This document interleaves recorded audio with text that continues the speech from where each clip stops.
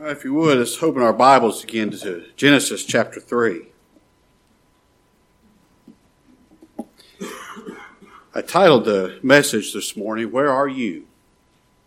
I told you a few weeks ago I wanted to start a series of messages on questions that are asked in the Bible.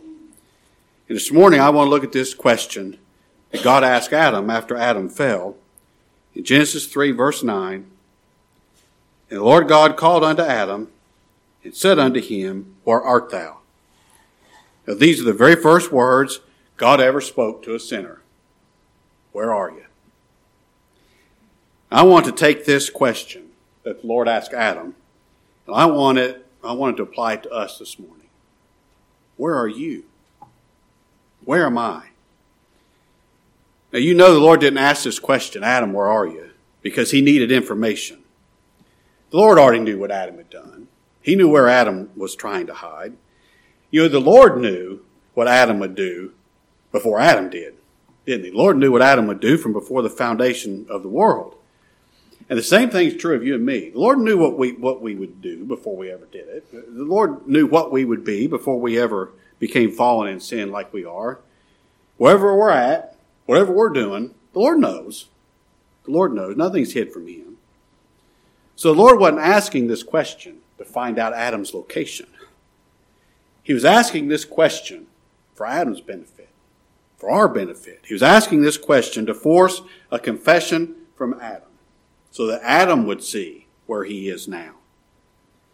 The Lord asked this question for you, for our sake, so that we could see, where are we? And why are we where we are? Why are we the way that we are? So where was Adam? Adam was fallen into sin, wasn't he?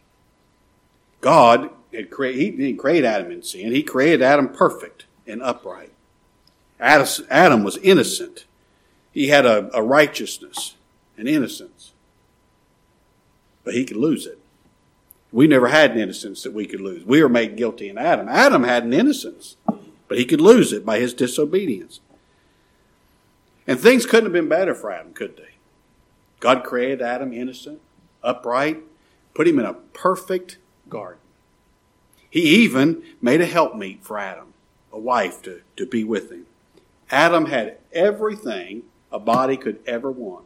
In his perfect garden with plenty of good food to eat, with his wife, his helpmeet, just everything was perfect for Adam. He's in a perfect environment.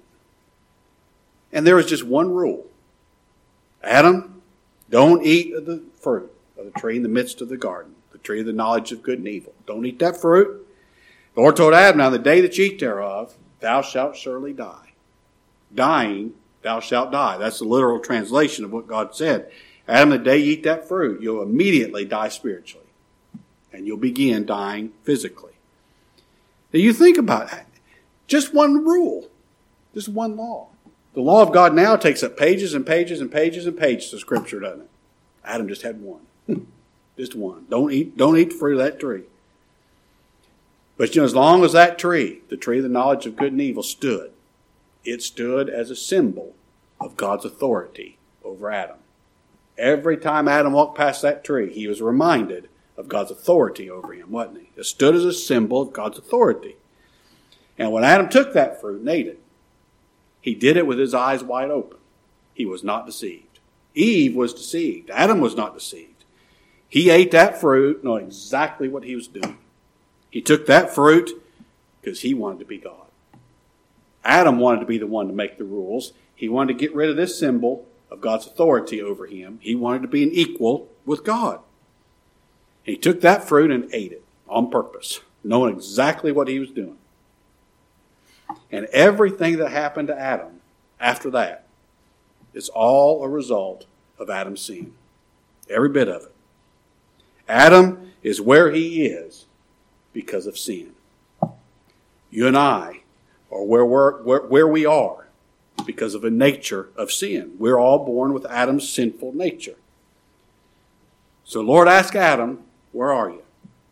Well, I see 5 places where Adam is because of his sin. And by nature, the way you and I are born into this world, we're in these same 5 places. I don't want us to think about we're just talking about Adam here. And we're talking about ourselves. So number one, we're in the same place Adam is. Where's Adam? Adam is spiritually dead. Just exactly like God told him what happened. The day you eat thereof, you shall surely die. Adam died. I mean, instantly he died. How do I know that? How do I know Adam is now spiritually dead? When God created Adam, Adam was brilliant. I mean, he's not this ignorant caveman that, just accidentally discovering fire and the wheel. He's not some ignorant caveman. Adam was brilliant.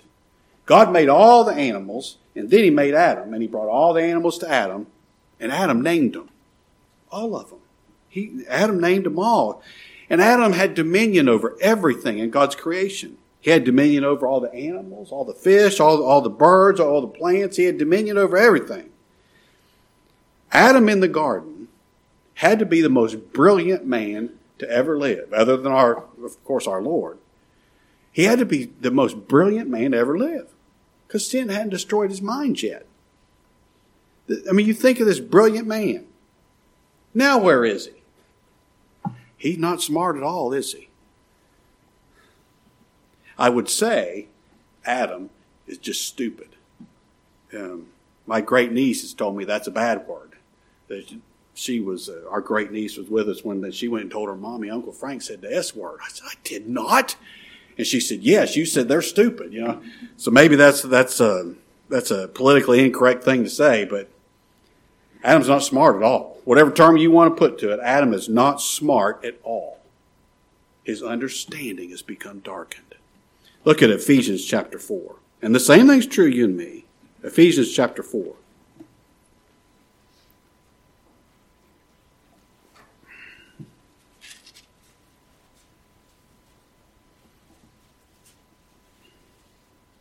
Verse 17.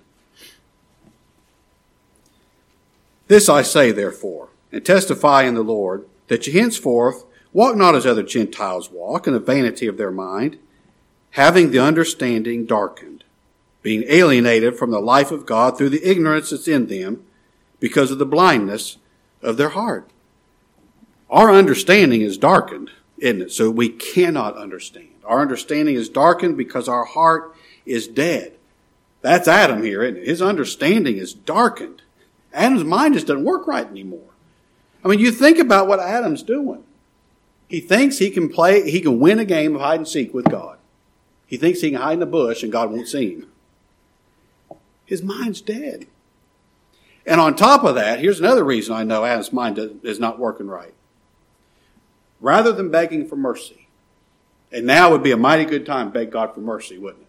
Rather than beg for mercy, instead, Adam tries to blame his sin on God. Look at verse 12 back in our text. And the man said, the woman whom thou gavest to be with me, she gave me of the tree, and I did eat. You know what he's saying? Lord, I wouldn't have sinned if you hadn't gave me this woman. Now, his mind's not working right. He's trying to blame his sin on a holy God. It just doesn't make sense, does it? But that's where Adam is. He's spiritually dead. And when you and I are born into this world, we're born in the exact same spot. Dead in sin. Our understanding is darkened, so we don't know who God is. We don't know how sinful we are. Until God ever teaches us any better, we think we're pretty good. We think we're pretty good because we're comparing ourselves with each other instead of with God.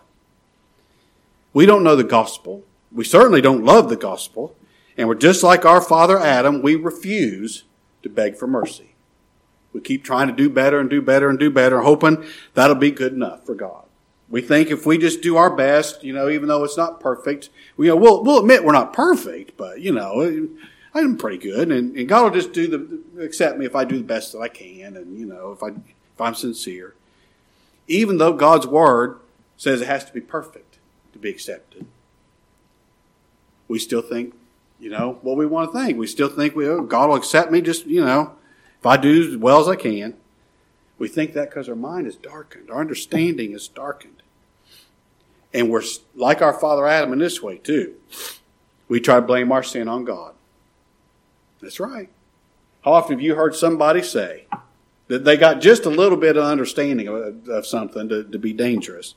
They say, well, God's sovereign. He could have stopped me if he'd wanted to. That's blaming our sin on God, isn't it? Just like our father Adam. And I tell you, man's dead nature will never change. Never. Until God puts an end to this creation, man's dead nature will never change. It'll always be dead. We read in Revelation 6, verse 16, that when the Lord returns, he returns to judge the earth in righteousness. He returns to gather his people to himself, cast unbelievers into hell. The unbelievers will say to the rocks and mountains, fall on us and hide us from the face of him that sitteth on the throne. They're still going to be trying to hide from God, just like our father Adam. And it won't work for them in the end any better than it did for Adam in the beginning, will it? There's no escaping judgment for our sin. God's word plainly tells us who and what we are.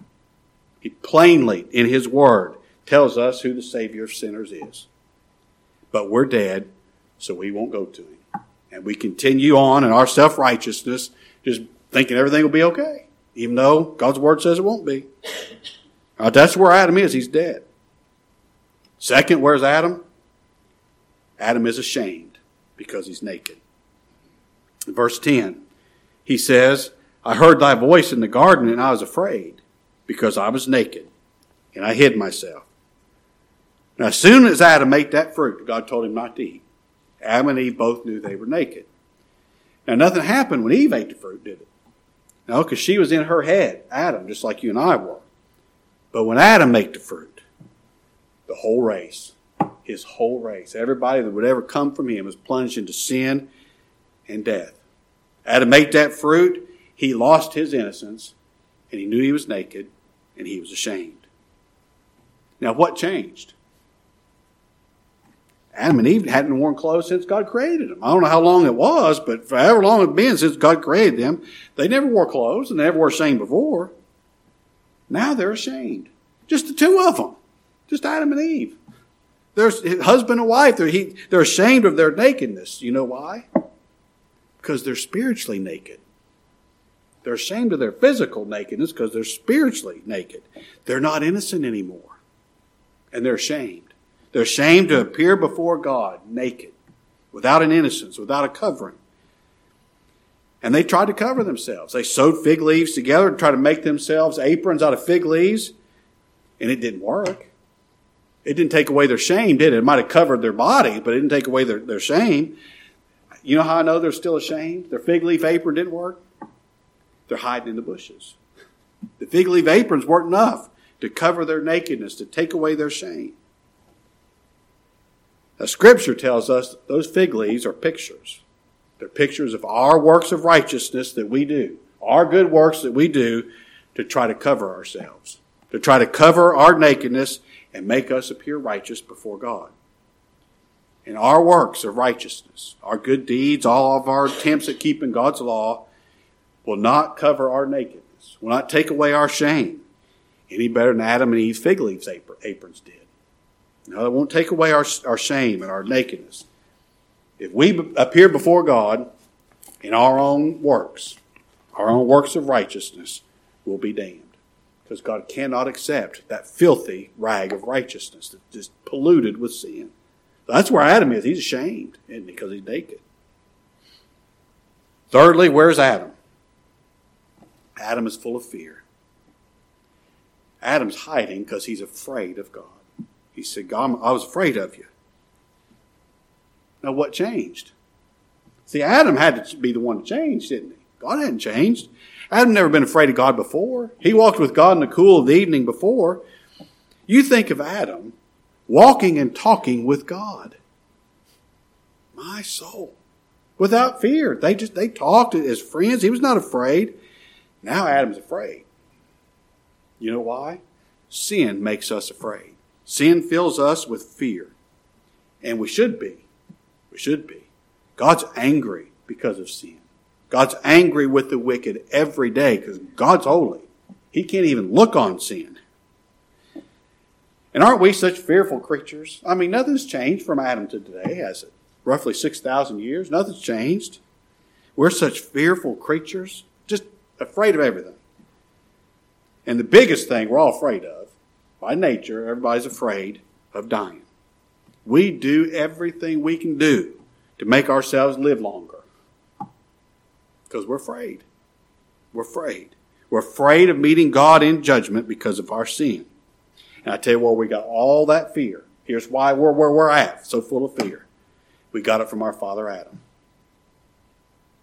All right, here's the fourth thing. Where's Adam? Adam is guilty. Now, Adam can't deny his guilt, can he? Can't deny his guilt. So, like I read earlier, he tried to blame his guilt on God. And then he tries to blame it on Eve. Somebody's got to be at fault here besides me. That's what he's saying. Sound like anybody else you know? We're just like him, aren't we? Just like our father. Adam suddenly knew that awful feeling of a guilty conscience. His conscience was bothering him because he's guilty. And doesn't the guilt of sin, doesn't that make us miserable? Guilty. And we know it, just that guilty conscience makes us full of fear. I tell you, there's good reason. There's good reason for the guilty to fear. God said, I will by no means clear the guilty. You and I are so guilty.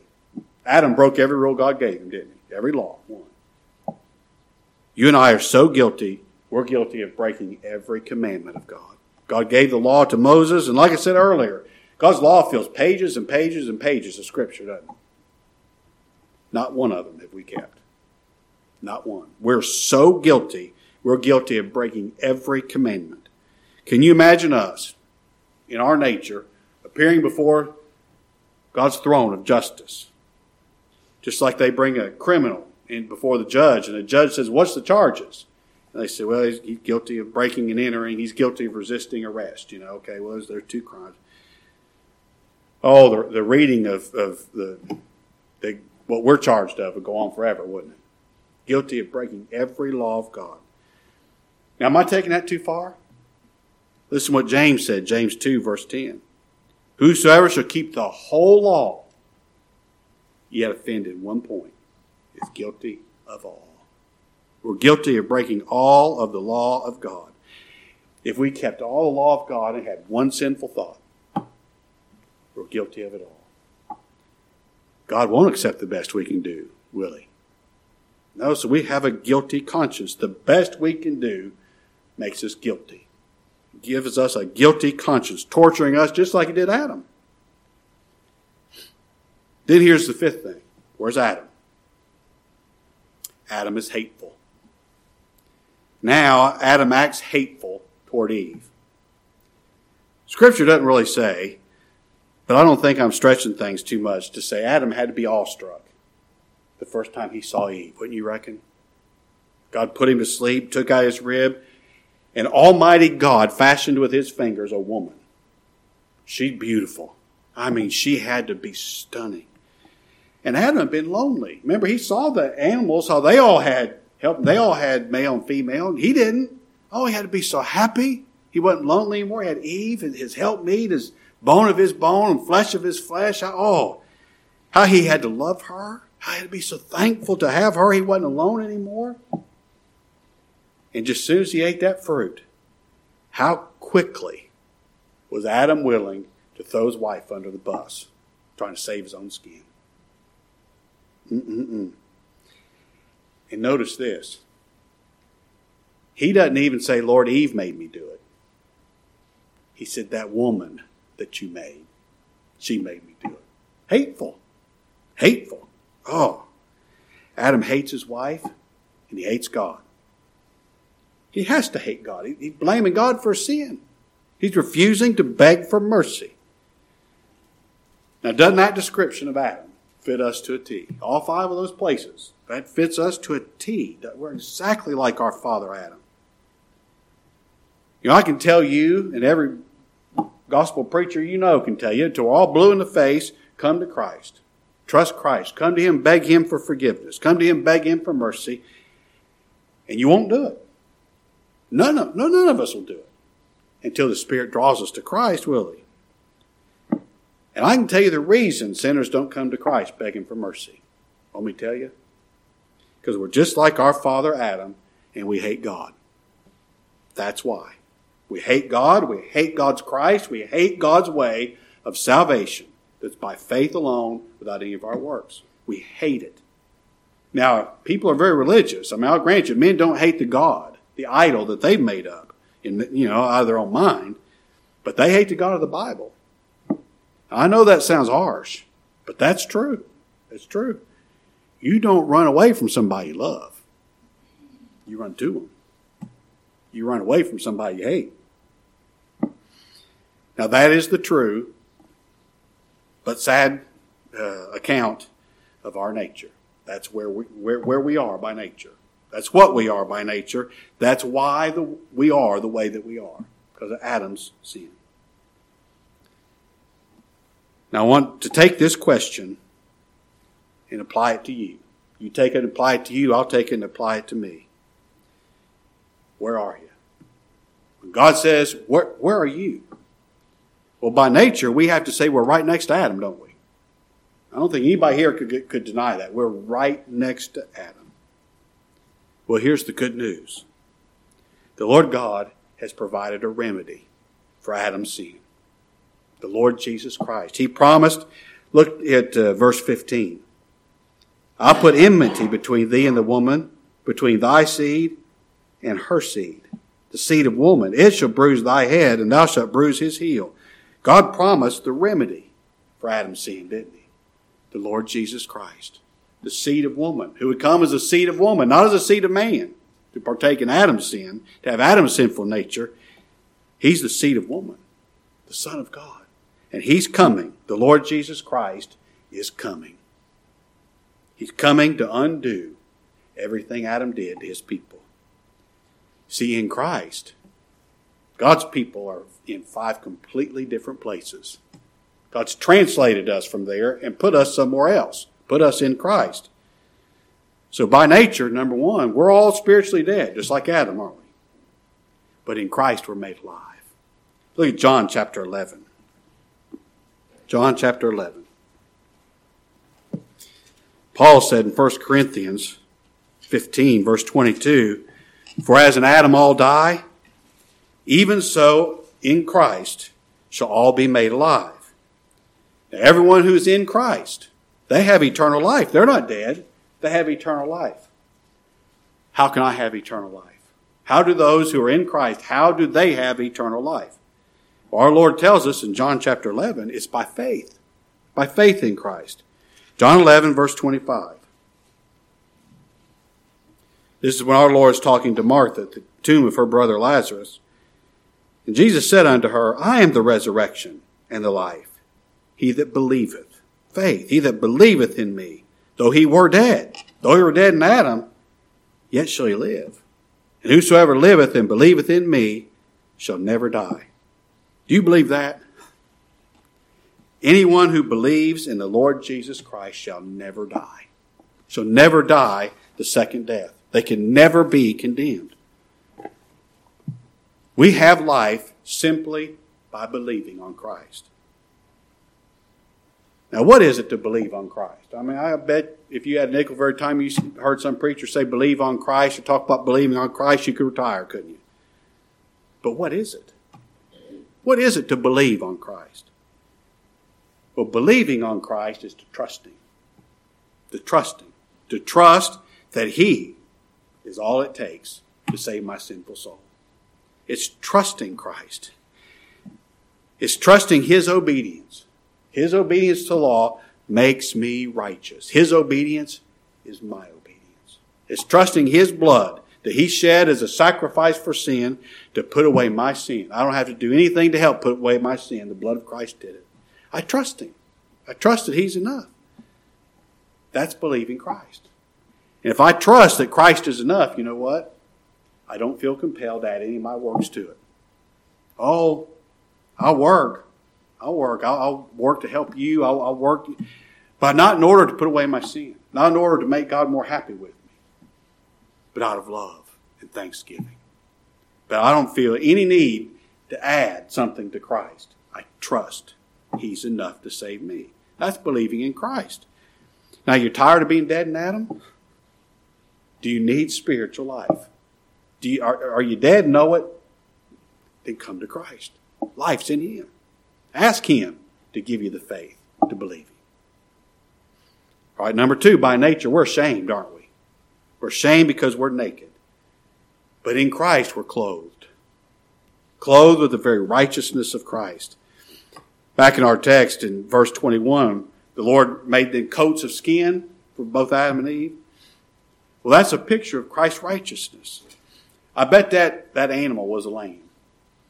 May not have been, but whatever it was, that animal had to die to give up its skin to clothe Adam and Eve. That's a picture of Christ, our righteousness. He had to die that He might make His people righteous. Now, if you're tired of being ashamed, are you tired of the shame of your guilt, the shame of your nakedness before God? Now, I'll tell you what to do. Come to Christ believing Him. That He is all it takes to take away your guilt. And I can show you that in Romans chapter 10. If Christ took your sin away, if your sin's gone, your guilt's gone too, isn't it? The only reason we're guilty is because of sin. The only reason we're ashamed because of sin. Well, if Christ took your sin away, there's no more guilt and no more shame. Come believing Christ. Believing He's all it takes. Romans 10 verse 11. For the Scripture saith, Whosoever believeth on Him shall not be ashamed. Now, why won't anybody who trusts in Christ be ashamed? Because there's nothing to be ashamed of. There's nothing to be ashamed of. He took your sin away. He's clothed you with His righteousness. Let me tell you just a little something here about being clothed in the righteousness of Christ. That's the way Scripture talks about it. We talk about being clothed in His righteousness. You're not ashamed if you're clothed in the righteousness of Christ, because if you're clothed in His righteousness, you're not naked, right? But when we talk about the robe of Christ's righteousness, that doesn't mean that we have a robe that covers our sin and the sin's still there. If that were true, somebody could pull the robe off, couldn't they? And we'd still be ashamed. We'd still be naked. Wearing the righteousness of Christ, wearing the righteous robe of Christ's righteousness means this. As Brother Scott Richardson used to say, it's not pasted on righteousness. It's being made righteous through and through, so that there is no sin in us. That all there is righteousness. And where there's no sin, there's no shame. Now, are you tired of being naked before God? Well, I tell you what, come to Christ believing Him. And you'll be covered in His righteousness. Your shame will be taken away. Here's the third thing. By nature, we're full of fear. Oh my. Aren't we full of fear about it? Fearful about everything. But in Christ, we have no reason to fear. You know, the thing that fills the hearts of the sons of Adam with fear is the judgment, isn't it? We know we're guilty. We know we are. God has to find us guilty. We have to be condemned because we have no righteousness. Look back here a page at Romans chapter 8. Verse 1. There is therefore now no condemnation to them which are in Christ Jesus, who walk not after the flesh, but after the Spirit. See, nobody who trusts in Christ can ever be condemned. Can't be. Can't be. Because Christ, our substitute, was already condemned for us. He's been condemned for our sin, and God's not going to punish two people for the same sin. Christ has made His people not guilty. Not guilty. And I tell you this, innocent people do not fear coming before the judge. Not at all. That's why the Lord tells His people, fear not. This is straight from the lips of our Savior. Fear not, for I'm with thee. Fear not. He's taken away every reason for fear. Now, you're tired of being afraid of everything? Tired of being so jumpy and afraid of everything? I tell you what, come to Christ. Come to Christ believing Him. There's no fear in Him. Then fourthly, by nature we're guilty, aren't we? But in Christ, we're not guilty. Innocent and righteous. Look at 1 John chapter 1.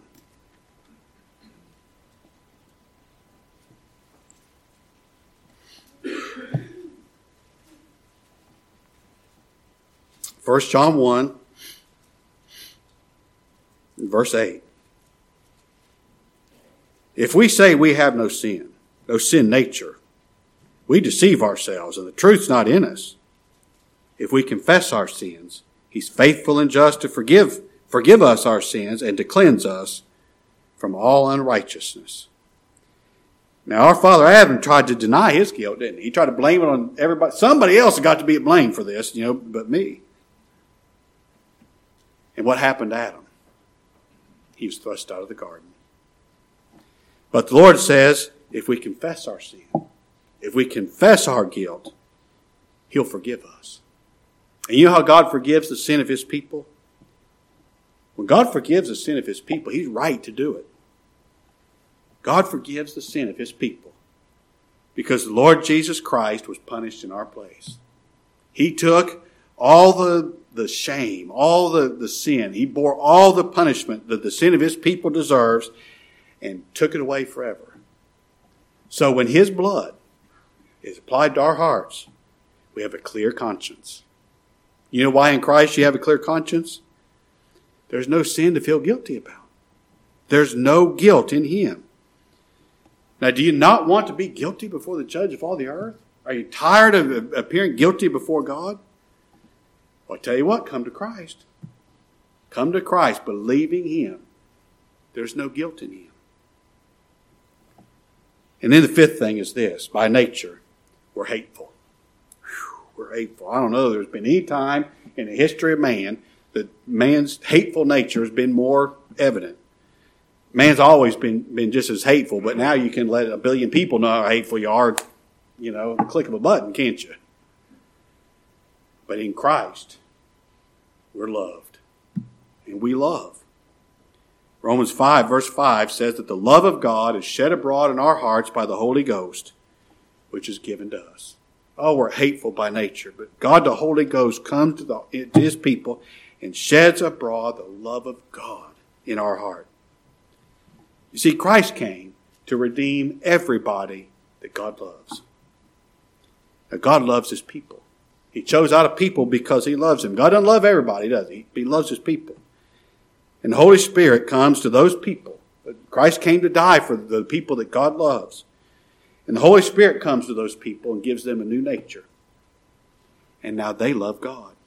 God loves them and they love God. And I tell you this, if the love of God is shed abroad in our hearts, we're going to be loving people. I wish that would be perfect. I wish that would show through better, but it'll show through.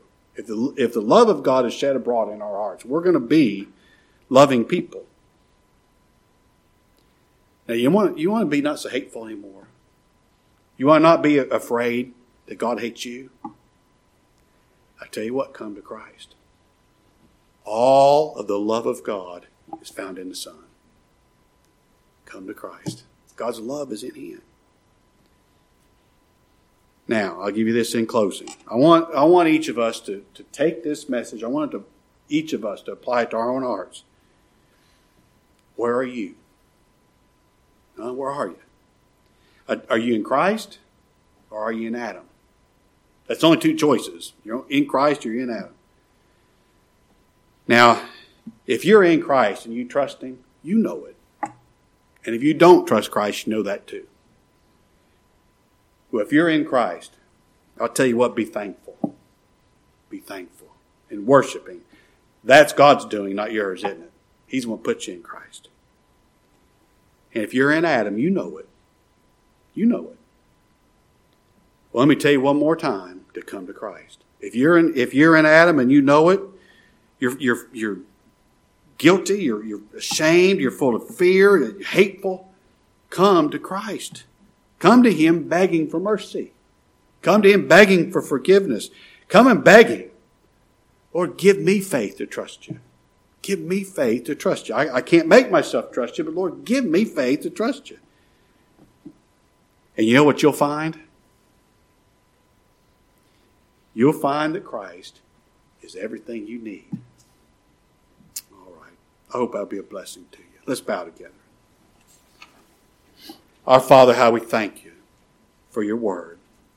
How we thank You that in Your mercy and Your grace and Your wisdom, You provided a remedy for our sin. How we thank you that you sent your Son to undo for your people everything that Adam did to them. And Father, I pray you take your word as it's been preached and you show us your glory in it. That you'd reveal your redemptive glory to the hearts of each one here this morning.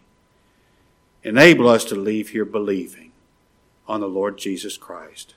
To not be in Adam anymore, but to be found in the Lord Jesus Christ. Not having our own righteousness, which is of the law, but that which is the righteousness of faith. Cause us to leave here believing in, resting in Christ our Savior. In his precious name, for his sake we pray. Amen. All right, Sean.